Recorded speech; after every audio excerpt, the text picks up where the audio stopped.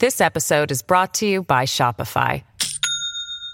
Do you have a point of sale system you can trust, or is it a real POS? You need Shopify for retail. From accepting payments to managing inventory, Shopify POS has everything you need to sell in person. Go to shopify.com/system, all lowercase, to take your retail business to the next level today. That's shopify.com/system.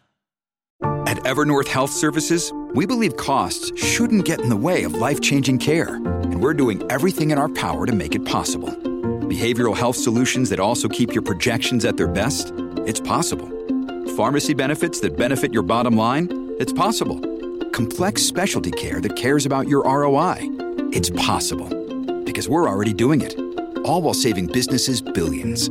That's Wonder made possible. Learn more at evernorth.com/wonder.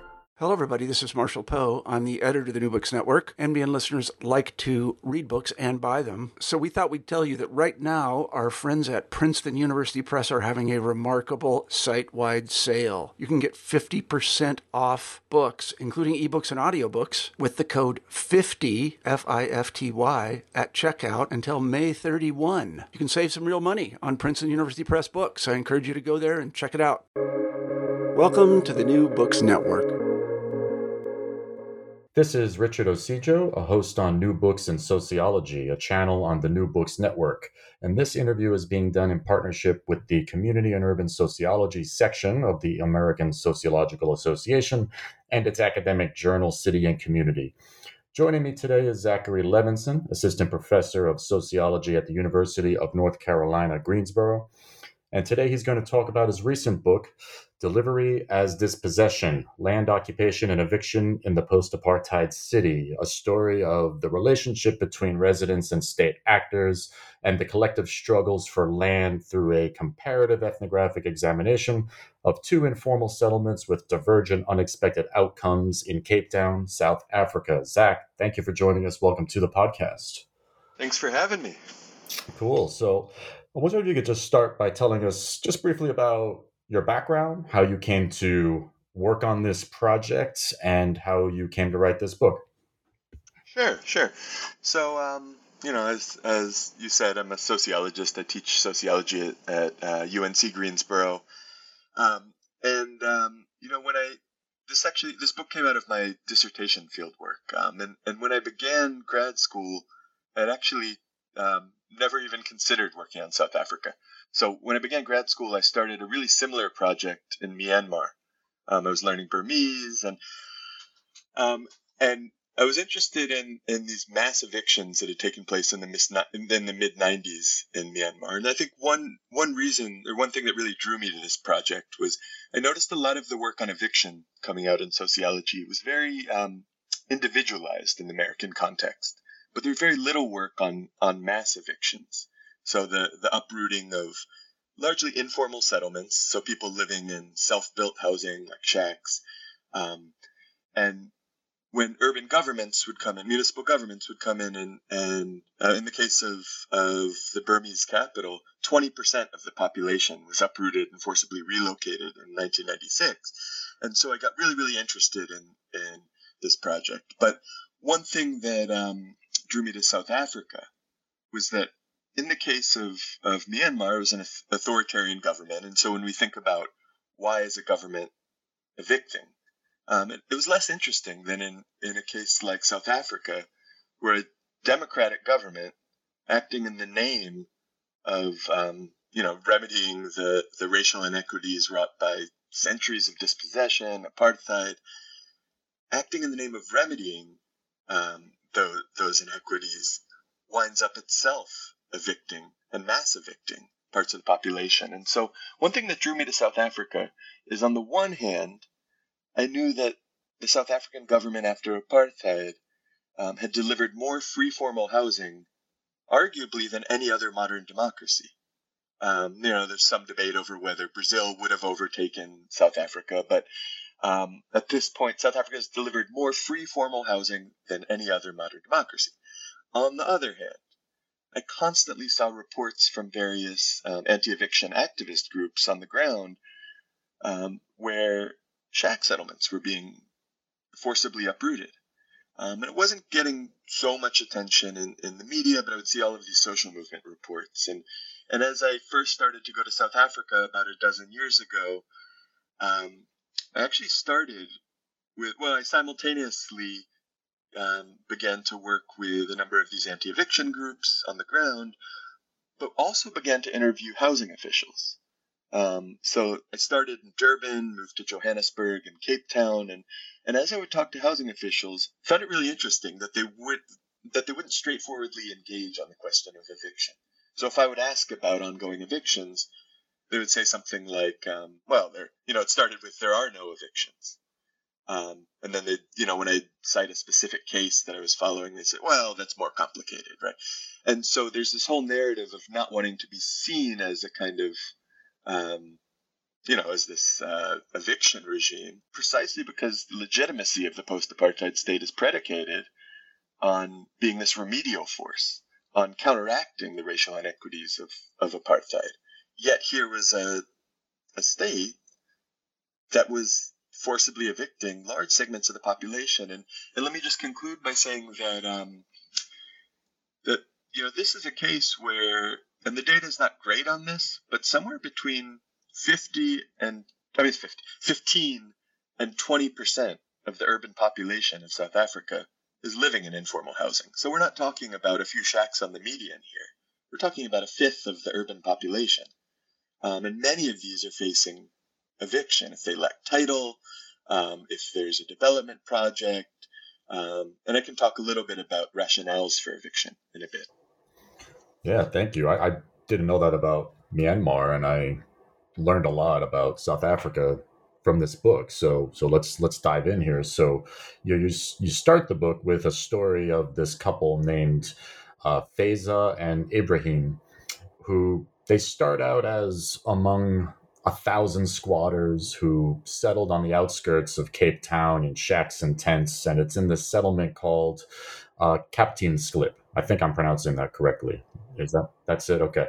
So now when the people in this land occupation were evicted, Faiza and Ibrahim, they moved to another one called Sikolo, and it started really small. There's only 50 shacks or so, but then it grows. But unlike in Kapteinsklip, they were not evicted in Sikolo. And these are your cases, and the book's puzzle arises from these cases. You got one settlement gets evicted despite being located on public property and being fairly remote, and the other doesn't, despite being on private property and being near a major thoroughfare and a fairly middle-class area.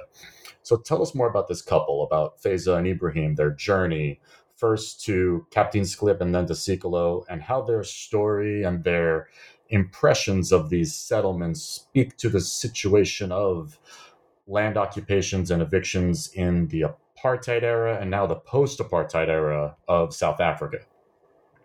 Sure. So, I think most broadly, I might say that what I think Faiza and Ibrahim's story really solidifies here is that what we're not talking about is land occupation as the last resort of the most desperate segment of a population. It's actually much more common than people assume.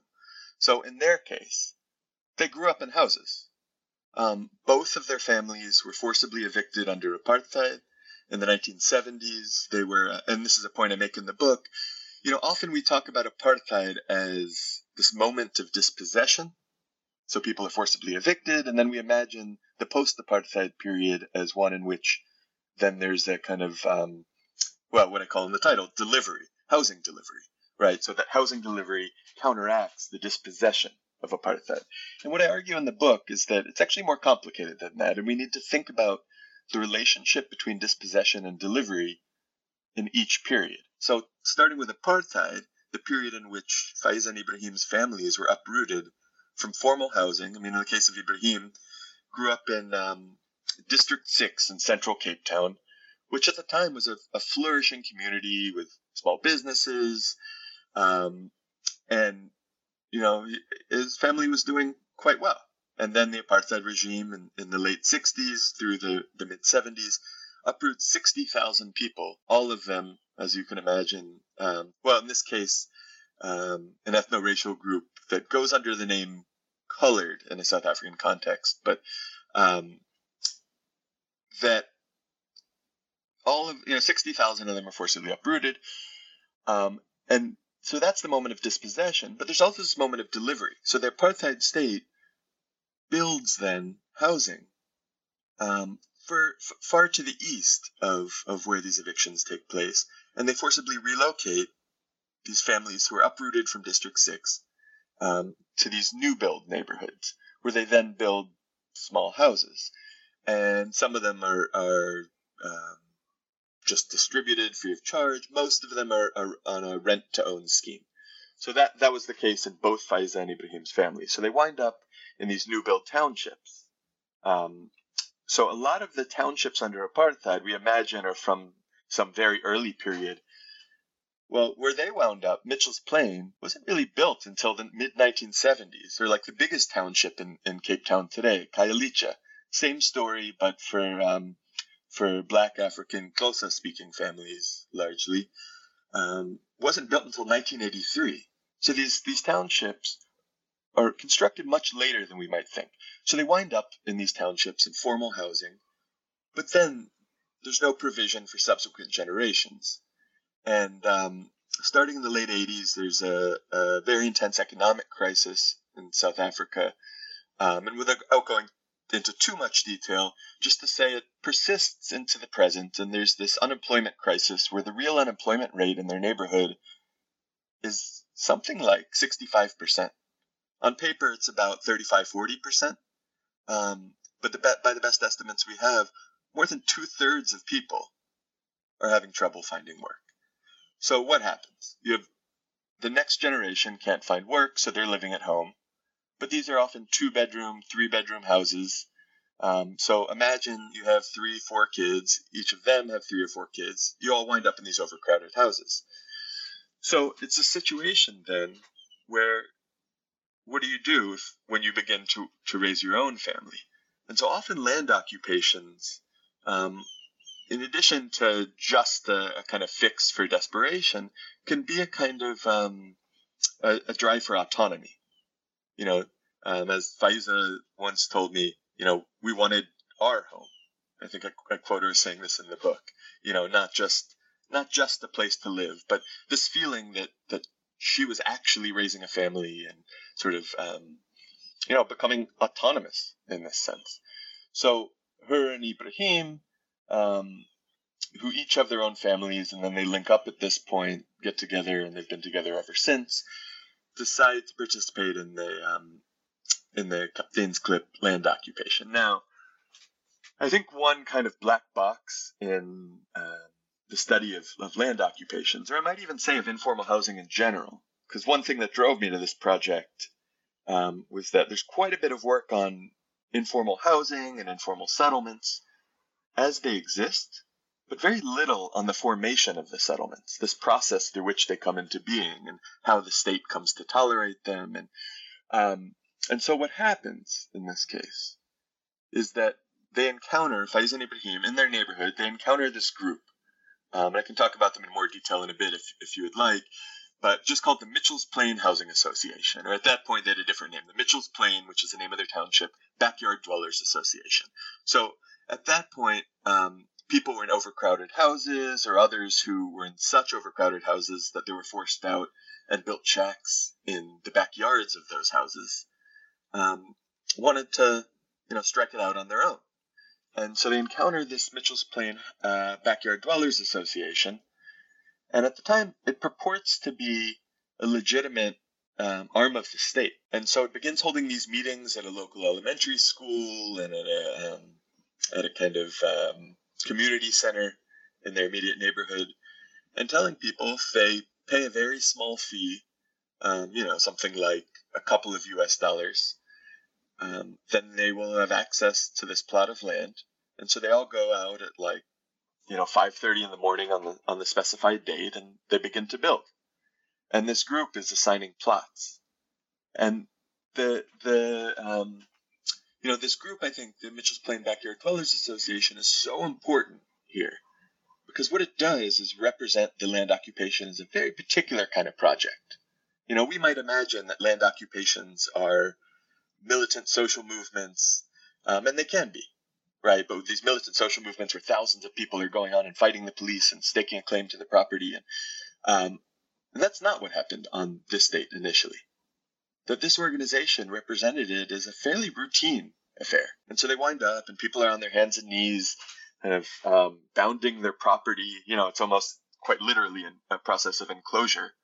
And this kind of, desire to become a homeowner, I think really impacts the way that people in practice, because the land occupation gets articulated in this way, that they begin to build shacks almost as private property. And so in the book I call it, and I can talk about this in a bit as well, but a serialized approach. So the alternative to this approach is what happens when they eventually get evicted from Kapteinsklip and wind up in Siklalo. And in Siklalo, something very different happens. There's no organization that's coming around saying we're distributing these plots. There, a group of people who were living in an informal settlement before are facing eviction. They have to figure out something. And they all have, and this is really important, they weren't living in formal houses. They weren't living in backyard shacks. And so they're living in a community. And so when they encounter the repressive arm of the state through facing eviction, as a community, what happens is they begin to organize. So instead of having this intermediary or kind of outside group, like the Mitchell's Plain Backyard Dwellers Association, you have self-organization, essentially. The formation of something almost approximating a social movement, though they don't see themselves, to be clear here, as, at least initially, as some kind of anti-state force or nothing of the sort. The idea is to organize to secure access to housing, and they do. And so they begin to move into Siklalo. And so one thing that's quite different, or kind of distinct about these two land occupations, is that they have really different political logics, right? So one starts with what I've just called a serialized logic, where they essentially participate in the land occupation as individuals in a series. But in this other occupation, they participate as what I call a fused group. And these are terms, the series and the fused group, that I'm taking from Jean-Paul Sartre, his book Critique of Dialectical Reason. But the idea is that if in one occupation they're participating as individuals but together, they happen to be together. But in the other, they're participating as a collective force. And this becomes really important in the book. Yeah, thank you. It's a powerful introduction, because the human story, I think, behind these settlements often gets overlooked. And so it's a great way to introduce a lot of these topics and issues. Something the book does quite well is challenge several existing explanations we have for making sense of these post-apartheid evictions, and offers its own new and novel one. So these existing ones, they concern the role and intentions of the state in spatial clearances, and you're proposing something different that uses Antonio Gramsci's theory of the state, called the integral state, which is, as you discuss, a more relational theory of the state than the more sweeping, fixed theoretical perspectives that tend to dominate our understanding of the eviction of informal settlements. So, walk us through these existing explanations and their shortcomings, and how you see Gramsci's theory as a stronger intervention here for explaining what you observed in these two settlements in Cape Town. So, I would say broadly what a lot of these explanations have in common is what in the book I call an autonomous theory of the state. But if you think about a lot of this 80s literature from political sociology, the idea of bringing the state back in, that assumes this autonomous state that acts, as I call it in the book, upon populations. So the state is a self-enclosed entity that kind of decides and imposes those decisions upon populations. And this takes a number of logics. But I think when we think about literature on gentrification, or if we think about literature on evictions in the global south of these large informal settlements, what they have in common is it imagines a municipal state somehow collaborating with capital that then decides. And this moment of decision making is key. That they make a decision, but almost in isolation, and then implement that decision as policy. And so then eviction gets implemented, but decided in advance. And one problem I began to encounter is that all of these, and there are all sorts of variations. So we can imagine some of this literature on what goes under the name world-class city making. That the notion that a municipality, say, clears visible shack settlements to help facilitate foreign direct investment. So often these arguments have an economic logic, but or we might imagine that it's about, say, racialized clearances and keeping, because obviously apartheid is now over. But if you were to look at the racialized geography of Cape Town, it's very much mutually exclusive townships. The geography of apartheid absolutely persists. And so you could imagine, hey, maybe it's a kind of racial state trying to keep racialized groups in their quote-unquote own places, right? Something like this. But what I kept encountering as I began to look at variation in outcomes, so some of these settlements are evicted, others are not, kept going against the grain. So when I started this, I imagined, I was really influenced by Neil Smith's work on gentrification and the new urban frontier, and was thinking of doing something similar, a kind of quantitative project rooted in using GIS to map. He uses gentrification frontiers and analyzing New York. I was going to do something like eviction frontiers, and then try to correlate these frontiers with development frontiers and make an argument about, eviction in the name of development project, something like this. And what I found in practice, as I began to look at, again, these varied outcomes, and let me just say, this is something that I think is absolutely underdeveloped in the literature, that we have quite a bit of explanation as to why do states evict in the, in abstract or kind of in general, what motivates a government to evict a population. But there's very little on how eviction decisions are made. You might say, if some settlements are evicted and others are not, why?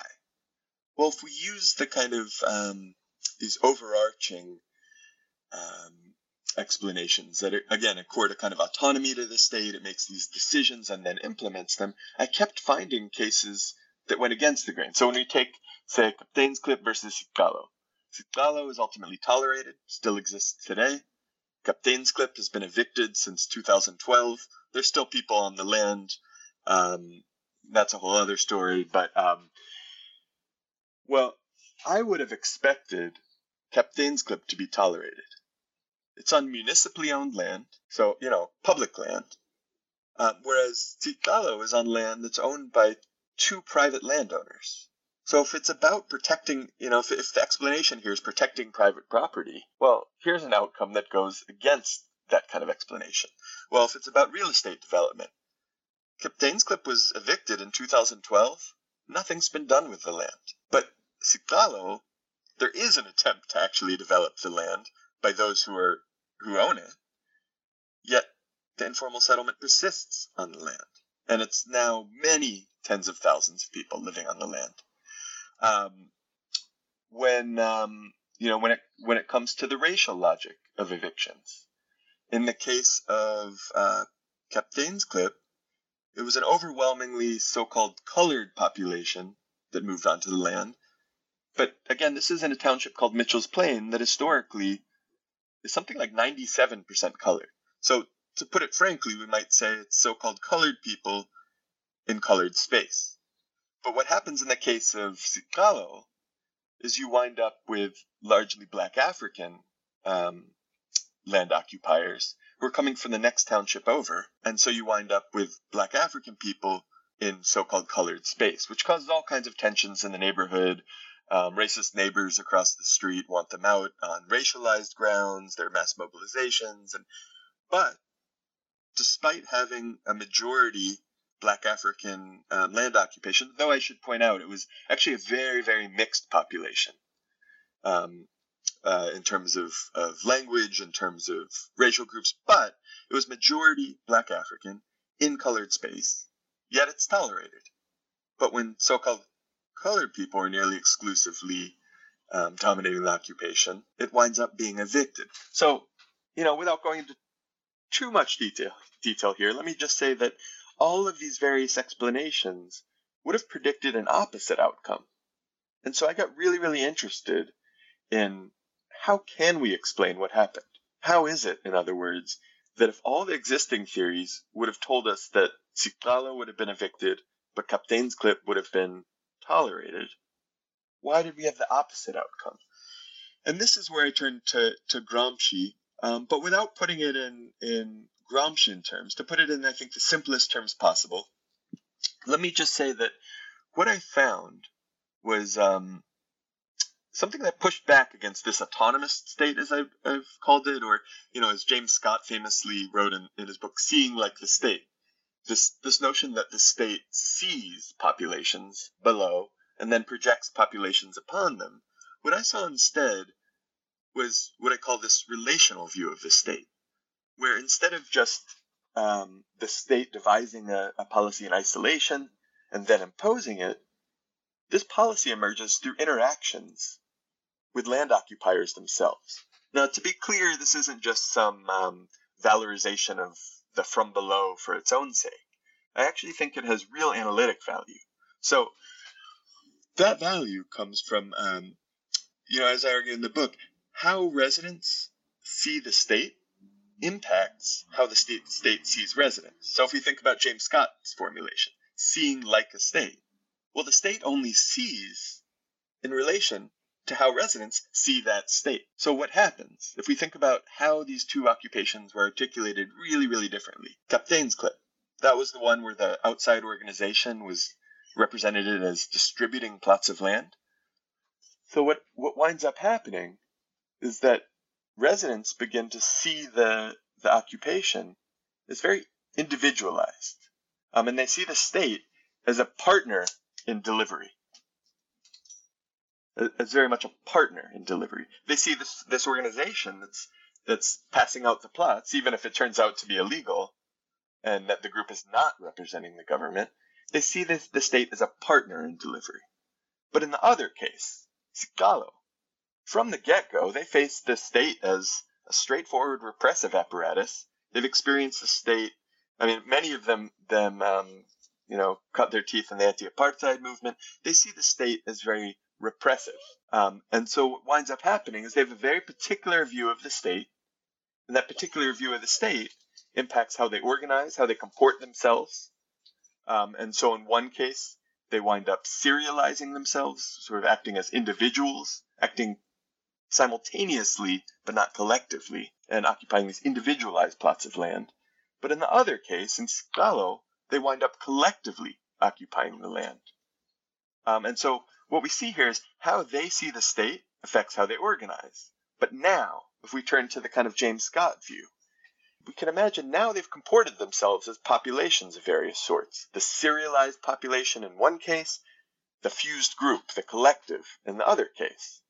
Well, now we've got different kinds of populations, and now the state sees them differently. So the relational aspect is how residents see the state impacts how the state sees them, if that makes sense. And how the state sees them, of course, impacts how they see the state.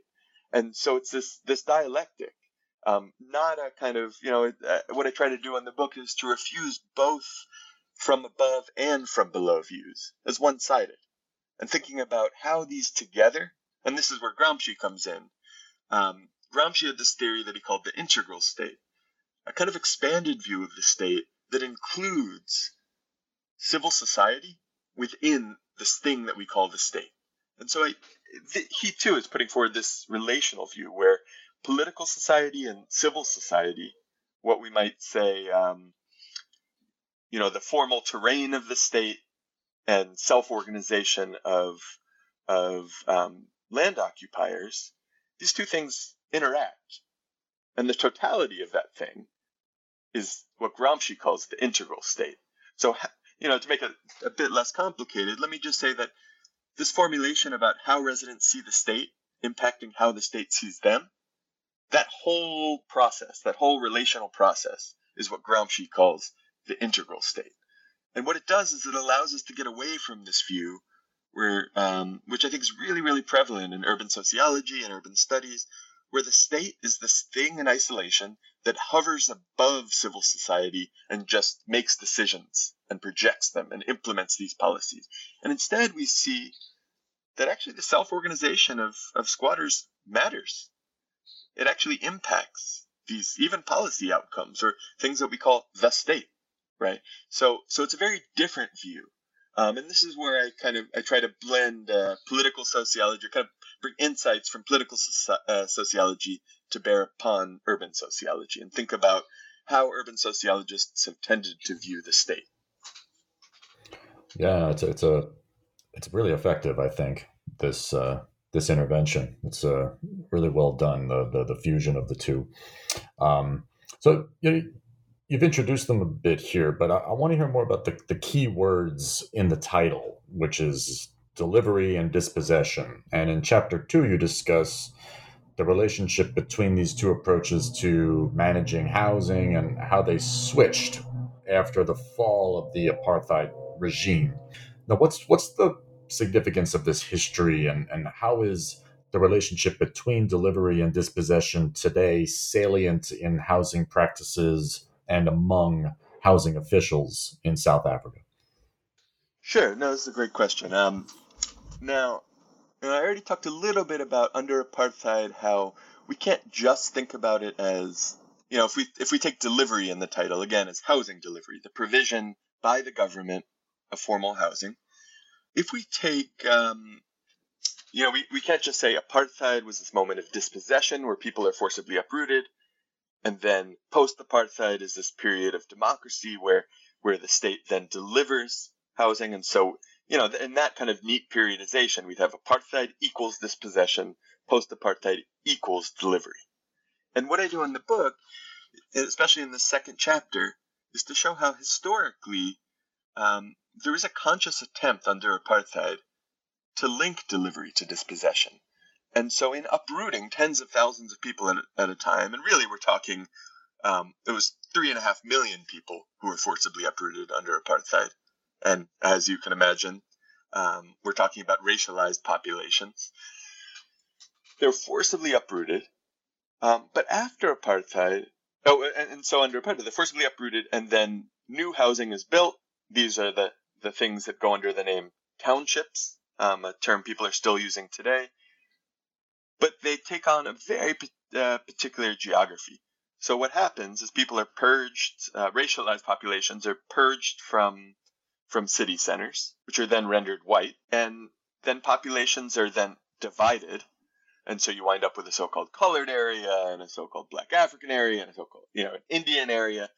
They're divided in this sense, always on the periphery. And so if you look at almost any, these sort of racial dot maps that exist for cities, if you were to look at Johannesburg, if you were to look at Cape Town, you'll see the same thing.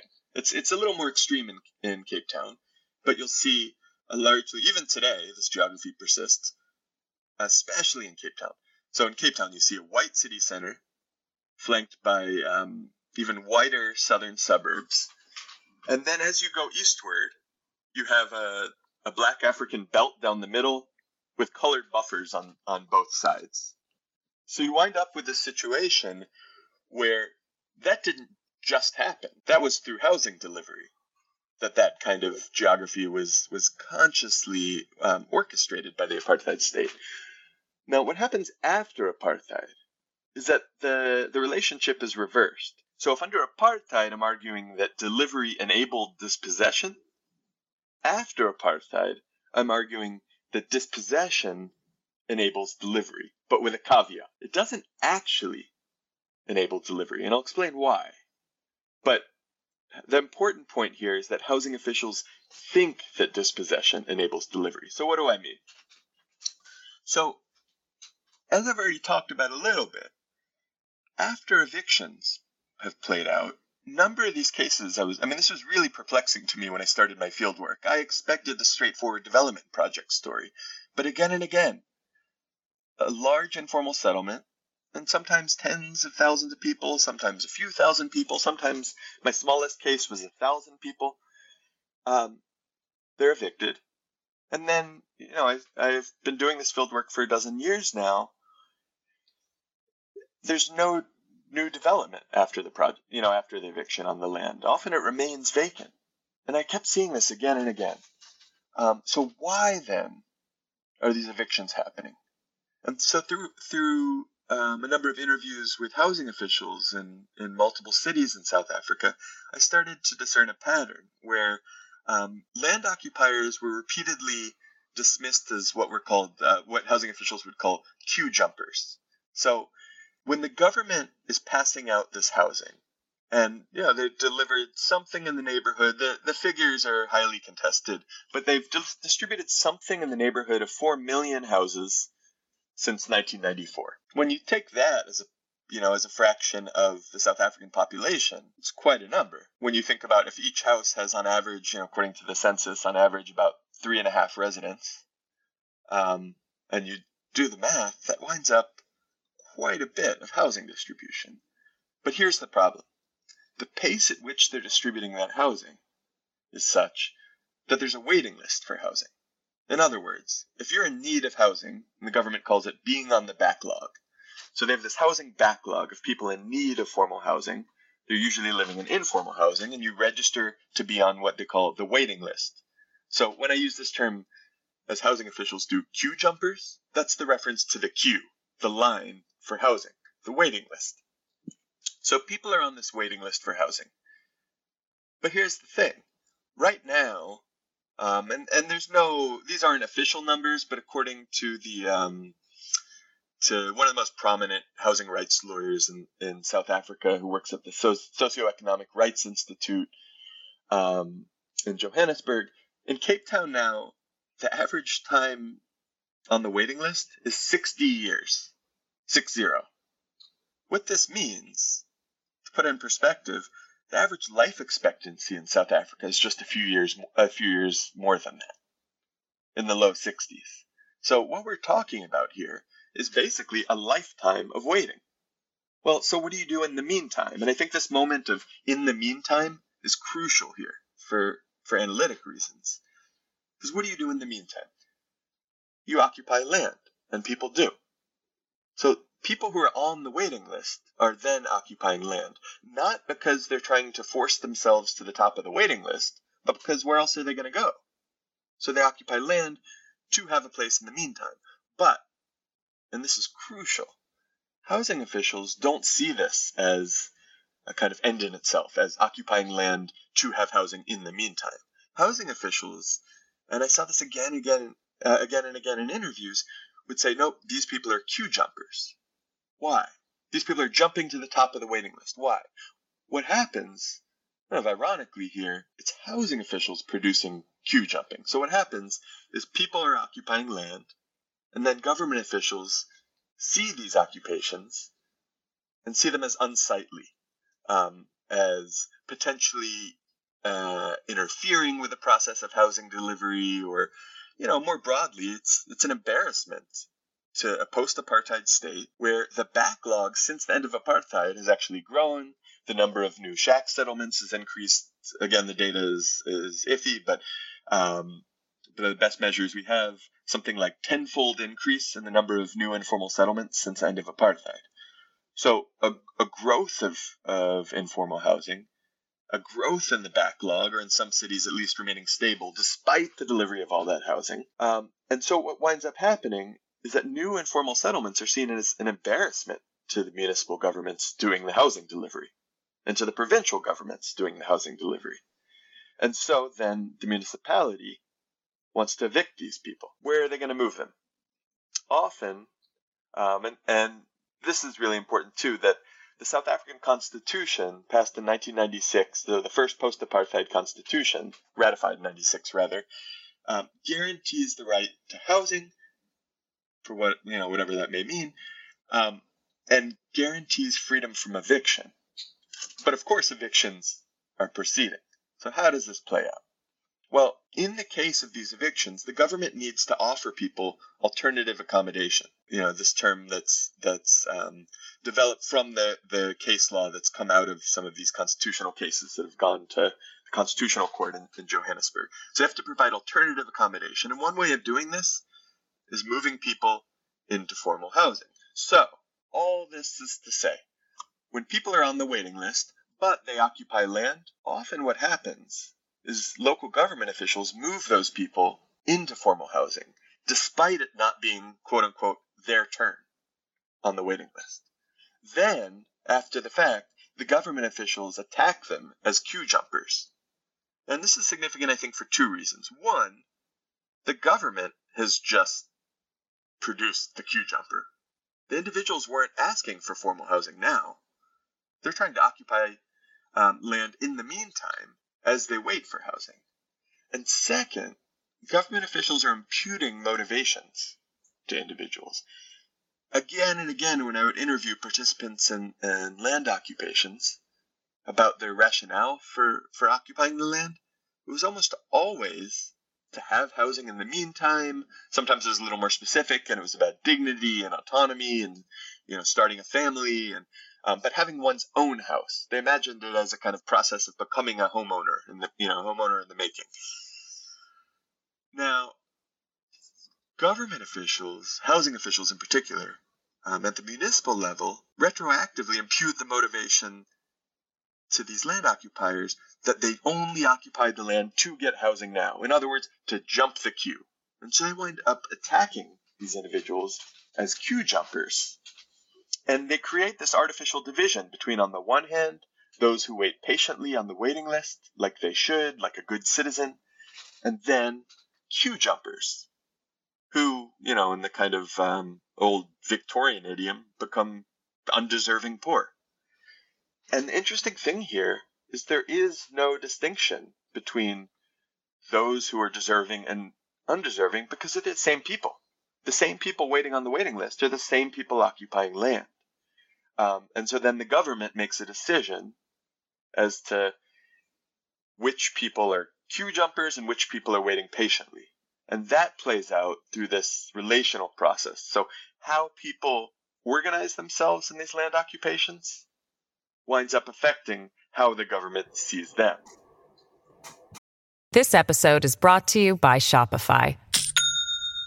Do you have a point of sale system you can trust, or is it a real POS?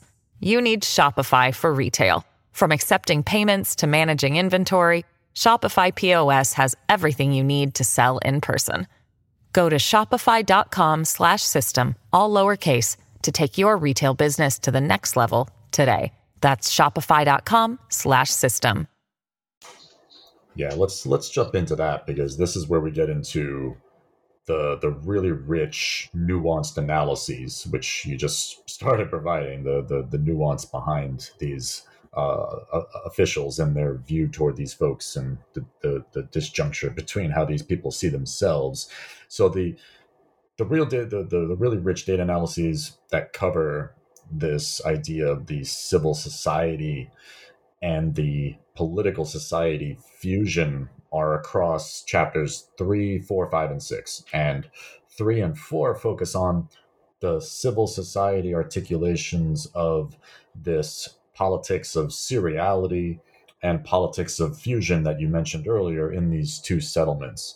And you're showing in these chapters how the origins of these settlements and how their residents, like you said, understood their relationship to the state at the time were really integral to the organizational forms that they took in response to state intervention. So tell us how this unfolded differently in Kapteinsklip and Sikalo. Sure. Yeah, so this is, as you said, these 4 chapters are kind of the meat of the book. And I know I've been talking a lot kind of in abstraction here, trying not to get too detailed, but I think it's sort of ironic given that the book itself is mostly straightforward, basically field notes, right? And these 4 chapters, what they do, so this first pair is about, as you said, what I've called civil society articulations. So how, in the process of occupying land, people wind up organizing themselves differently. So as I talked about before, in one case, the plots are distributed to individuals in Kapteinsklip, and so they wind up serialized as individuals, each one a kind of homeowner in the making as they understand it. But in the case of Sgalo, the civil society articulation is quite different. They wind up uniting, thinking that they're sort of taking on the repressive state, because they have a history of facing the state as repressive apparatus, not the state as partner in delivery. And so what they do is they then organize into, they elect representatives, they form a committee, which I'll talk about in a minute, but at this point they work collectively to ensure that this, and it's what in the book I call a fused group. So unlike the series or the seriality of the Kapteinsklip occupation, where it's a bunch of individuals who, as I put it, are acting simultaneously, but not together as such, right? They're all participating in this thing, the land occupation, but each one is doing their own thing, let's say. Whereas in the case of Sgalo, you wind up with a fused group, but where in kind of representing the state as a repressive apparatus, as enemy here, they wind up uniting. It's something closer to what we would understand as a social movement. Now, one thing that's kind of counterintuitive here is you'd think if in Kapteinsklip people are getting these individualized plots, they are not trying to fight the state, they're just trying to become patient citizens, waiting, doing the whole thing. From the state's point of view, and to be more specific, from the municipal government's point of view, you would think this is the kind of, this is the group of ideal citizens who are kind of comporting with a model of individualized private property. But then when you have a social movement who sees themselves as challenging the state's repressive apparatus, you think this is where the government would crack down. This is one of the really important arguments in the book, where, and this is about what Gramsci called hegemony. And one way that he talked about it is that every civil society articulation, so the way that people are self-organizing, automatically has a political society articulation. But this is often an unintended consequence. So in the political society chapters, what I do is talk about how in Kapteinsklip, this individualized nature of the occupation wound up militating against the formation of an elected committee. Instead, what you get are little factions, where people are aligning with their immediate neighbors and trying to protect their own little plots of land. And everyone's skeptical of everyone else. Hence, the seriality of the thing. It's these individuals who are all on mutually exclusive plots. But in the case of Sgalo, you wind up with this collective project. And so what happens then is when the government sees the political society articulation of individualized or serialized land occupation, this is factions. So what happens is housing officials and then the judges, because I talk quite a bit about how these land occupation cases enter the courts. So judges, housing officials, all of these state actors see the thing as factions. Whereas in the case of Sgalo, despite constituting itself as almost like an anti-state social movement, they wind up electing a committee to coordinate the thing. It winds up quite representative. At one point, there are 9 members on the committee, each representing a different section of the occupation. They have regular report backs, and ultimately, and that's down the line. In the beginning, there was one really, really important organizer. In the book, I call him Bong Nkosi. And Bong Nkosi is really important here because even though he's an individual, what happens is he's a kind of figurehead, so to speak, but of a very much unified collective. And so the government and judges in particular see this project and don't recognize it as an anti-state social movement because they're not there, they're not listening to the protests, and they're not reading people's signs. What they see is a collective. And so when judges have to interact then with land occupations. How does that work if there's thousands of people in these occupations? Well, in the case of factions jockey with each other for access to the judge, each trying to represent itself as the true representative of the occupation. But in the case of Scalo, where you had a unified committee, it's much more straightforward. At the beginning, with this guy Bonkosi, who's the leader of the occupation, it all goes through him. There is no jockeying with one another for access to a judge or for access to a lawyer. And, so I'm oversimplifying it a bit as to what I do in the book, but it's just to say that this political society articulation, so really how the state sees populations, can often be an unintended consequence of how people self-organize, if that makes sense.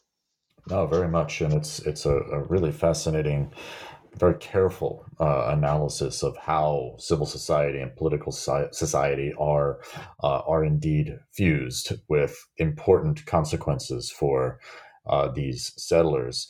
And what's really impactful about your book, I found, is its applicability to other contexts and its contribution to the broader intellectual and practical project of post-colonialism. And at the end, your concluding chapter proposes 4 theses on the integral state for how we can use this theory to make sense of similar housing situations in other societies, other countries in the global south with similar colonial histories and just similar circumstances and racialized histories. This is a really fine engagement. I wish other authors did more of. So I was wondering if you could spend some time here explaining these 4 theses and give us an idea of what you see as their greater usefulness in other places. Sure. So maybe I should actually start with the greater usefulness, and then I can work down to the fine-grained analysis of each of the theses. But I think the kind of larger takeaway is crucial here, which is that, often, first, let me just say that it was tough to do a project like this in sociology as a discipline. And when I started, I had a lot of trouble finding any relevant literature in our particular discipline. Most of what I was engaging was in geography and anthropology and history. Partly this has to do with the kind of geographically parochial nature, I think, of American urban sociology. But increasingly in the last 15 years, 20 years or so, there's been a proliferation of work on the global south. And I think what's so distinctive, not to make it just like a north versus south thing, but what's so distinctive about southern cities, or I tend to prefer post-colonial, because I think the colonial history of dispossession has so much to do with the trajectories of urbanization we see today. So when we see informal urbanization in so much of the post-colonial world, it's only now, I think, in the last 20 years or so, that we're seeing the growth of the sociological literature on this stuff. But I kept getting frustrated when engaging the literature in other disciplines about the kind of explanation as to why states are evicting. And I kept seeing it return, I think I mentioned this earlier, but I got into this thinking it was all about development projects, and this is a straightforward kind of David Harvey story or something. And I found it much more complicated, and that it didn't all play out at the risk of being kind of crude here, didn't all play out at the economic level, but often took on this political inflection, where it was about guaranteeing the state's own legitimacy, or where it was about government officials not wanting to be embarrassed, but so the rationale for eviction often took on this kind of flavor. And what I try to do in this last chapter then is to raise some kind of generalizable takeaways from the analysis that I do in the book, to show how it might be applicable to other cases. And I actually think it also has insights, I think, for even American urban sociology. So, for example, the first thesis is about, in the book I say the state is not a thing, but a social relation. And so this notion that the state is not the self-enclosed entity hovering above civil society that, as I tell undergrads when I teach political sociology, I say, this isn't, like a state that's hovering above, shooting out state rays down below, hitting populations. We need to think about this relationally. And in the book, the way that I show that how residents see the state impacts how the state sees them, the larger takeaway has to do with this relational view of the state, not imagining this state or, often people read Gramsci and imagine that political society, as he uses it, means the state, like the actual buildings of the state, the formal administrative apparatus, the bureaucracy, that's what he means by political society, and civil society is the people, self-organizing. And I think where it gets more complicated is these two are inextricable. Gramsci's really, really clear that the state encompasses both civil and political society. And what he means, I think, is that these, in shorthand, I might call them state outcomes, but let's say policy. When policy is implemented, so evictions are ordered, this isn't decided in isolation and then projected out upon a population. It's through the interaction with residents. And so I talk about this in relation to some of the urban studies and urban sociology literature and political sociology literature in this final chapter. So this first thesis about the state not being a thing, but a social relation. Then I have a kind of strategic thesis that where I write, working with existing civil society organizations can often be a barrier to the formation of fused groups. Autonomously articulating such organization can militate against serialization. So I know that's a mouthful. So what I mean here is that, there's this fairly recent, last 7 years or so, political sociology literature on what goes under the name political articulation that thinks about political parties as collective actors, articulating population. So bringing these kind of groups into being, that political parties are the agents that do this. And one thing I encountered in the book that kind of complicates that formulation is that when residents encountered existing groups, so take the Mitchell's Plain Backyard Dwellers Association, that group that distributed plots of land in the Kapteinsklip occupation, that was an existing civil society organization, almost like a party, and it saw itself actually as a political party front group tied to the African National Congress. And when the Mitchell's Plain Backyard Dwellers Association acted, or when people encountered that organization, it already existed, but look what happened. It produced factionalism and it fragmented groups. But self-organization, in other words, instead of, in the case of Scalo, instead of encountering some kind of external civil society organization, but instead building their own collective group, articulating it themselves and eventually electing a leadership, had the effect of militating against this, what I call in the book, serialization, but the formation of these individuals who then form factions, if that makes sense. So I talk about this in relation to a lot of the political sociology literature in the book. Then I talk about, I think I covered this one a bit, but talk about how every civil society articulation is also a political society articulation, which is another way of saying how residents organize themselves affects how the state sees them. A political society articulation, how people's self-organization, so civil society organization, how that appears to the state is the political society articulation. And how people appear to the state might not be what they think it is. So imagine, again, the Sigalo residents out there, and in the book I talk about some of their mass protests in detail. So at one point when the Independent Electoral Commission comes to try to register voters in the settlement, they see it as a symbol of the state, set it on fire, and throw the tent in the road. They're regularly burning tires in the road, mass marches, throwing rocks. So a very oppositional social movement, yet perceived by housing officials and judges, they tend to be seen as the organized group, the coherent group, coherent to the state as a population, precisely because are organized, self-organized. So political society articulation is this kind of unintended consequence, I think.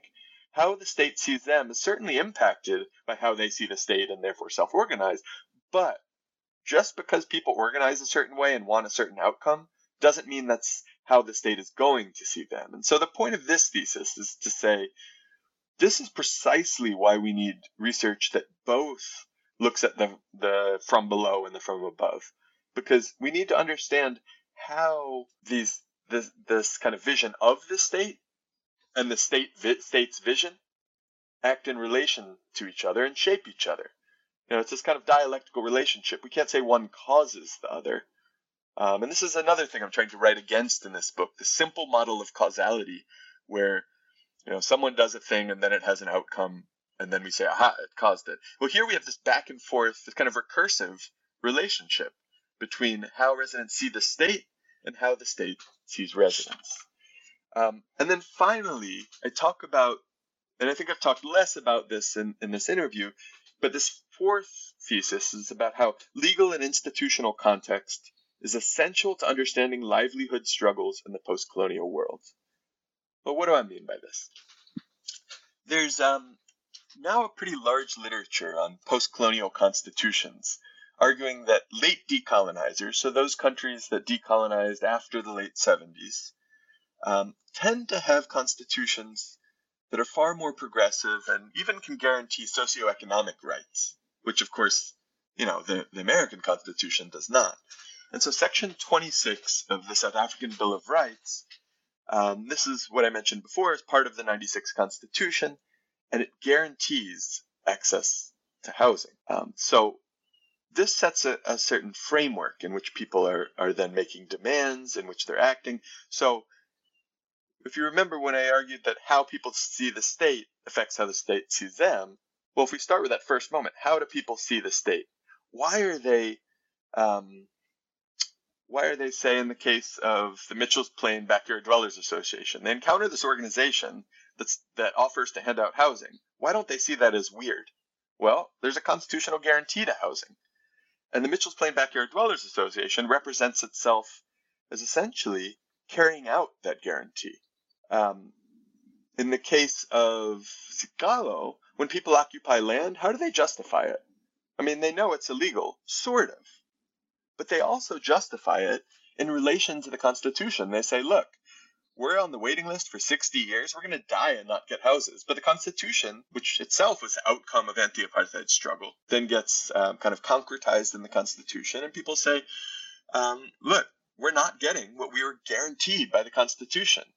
And so, somewhat counterintuitively, many participants in the Sigalo occupation understood themselves to be self-implementing their constitutional guarantee, where the state did not. It becomes a kind of crisis of state capacity, and people then filling that void.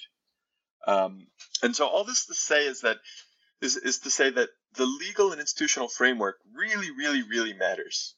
I could imagine similar work, and I talk a little bit about the cases in the book of India and Brazil and why this context matters. I could imagine work on a couple places. I was thinking of Carter Koppelman's work on housing delivery in Brazil and Chile, where there too, it's articulated in a really specific way through the Constitution, which affects then how people mobilize. And how people mobilize affects how the state sees them. And so this institutional and legal context becomes really, really important. And a large part of the ethnographic section of the book, so these 4 chapters, especially the latter 2, focus on interactions with the courts and how this shaped struggles. So we might think of, might not put typically too much weight on, say, having a lawyer represent your land occupation. Okay, then the lawyer represents them to the judge. But what ends up happening in practice is that this lawyer encounters, let's say in the case of Kapteinsklip, one faction. And then another faction is trying to access this lawyer. And there becomes a struggle internal to the occupation about access to the lawyer. And then you can imagine if we start with kind of embryonic factions, these get concretized, formalized into factions. by virtue of access to the lawyer. And so then maybe if they can't get access to the lawyer, they seek out another lawyer. And so the whole legal process also has the effect, as I talk about in the book, of further factionalizing or serializing these occupations.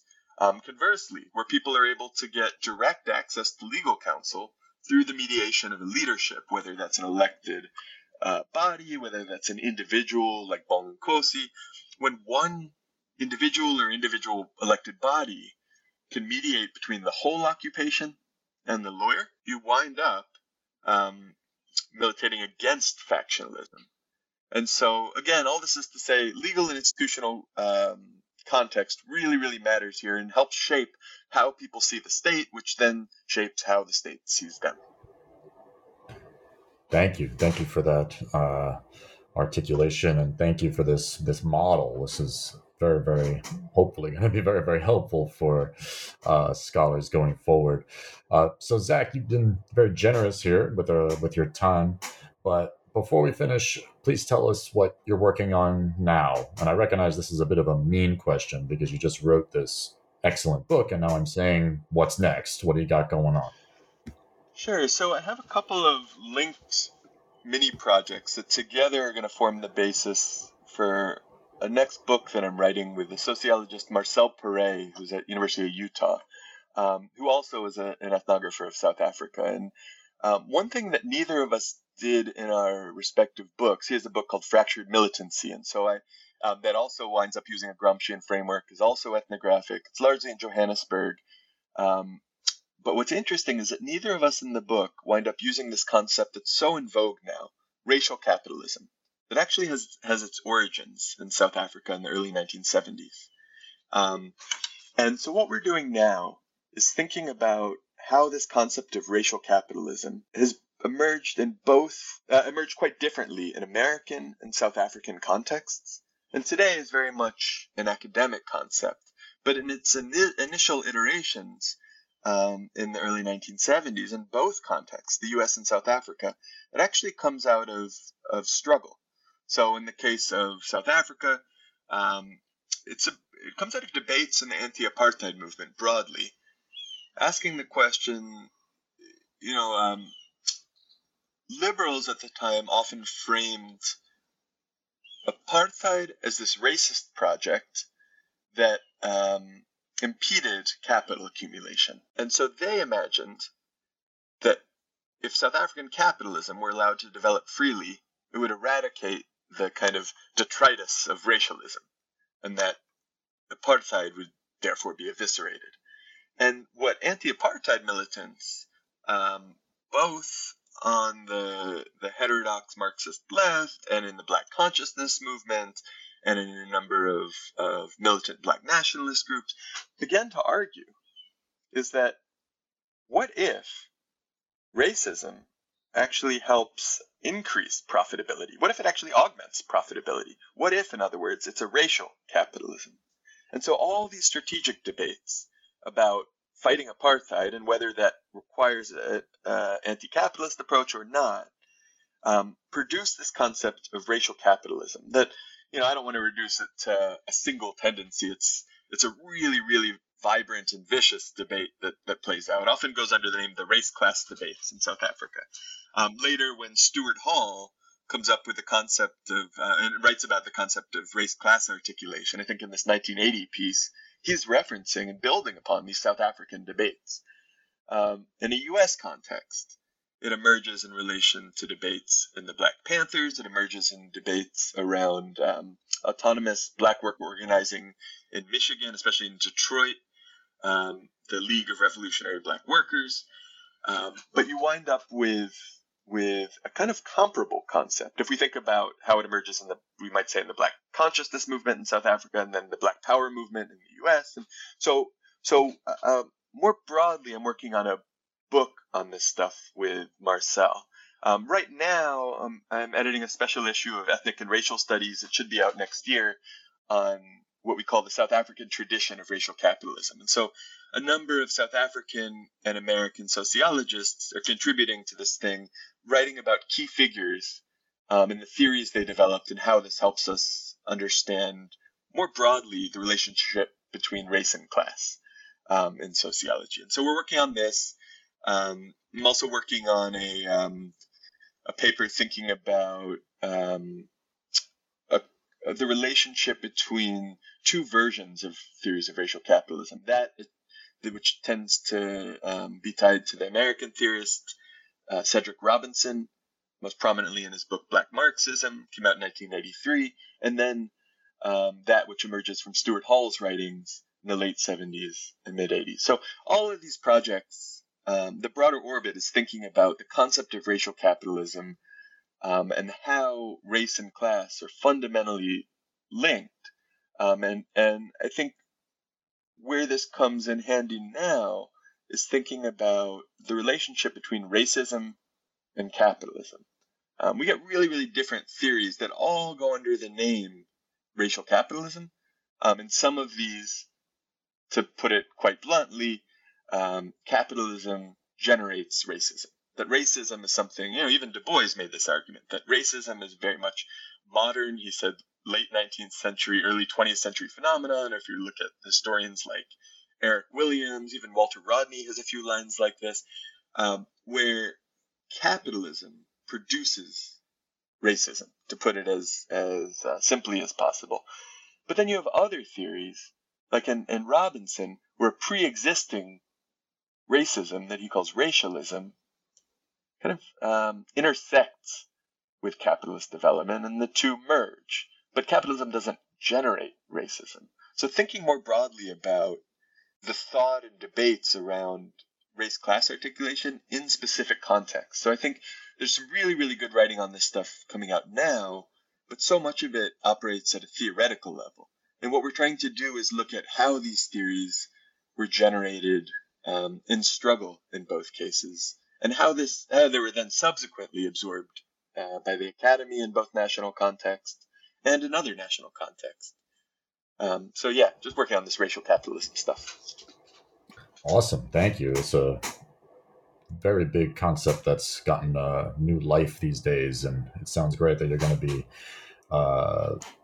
reflecting on it by focusing on how it has played out back at its source, where it was first proposed in South Africa. So, Zach, thanks so much for this. Good luck with that project. When that book comes out, we'll have you back on again, and best of luck. Thank you. Yeah, thanks for having me, Rich. It's been really good.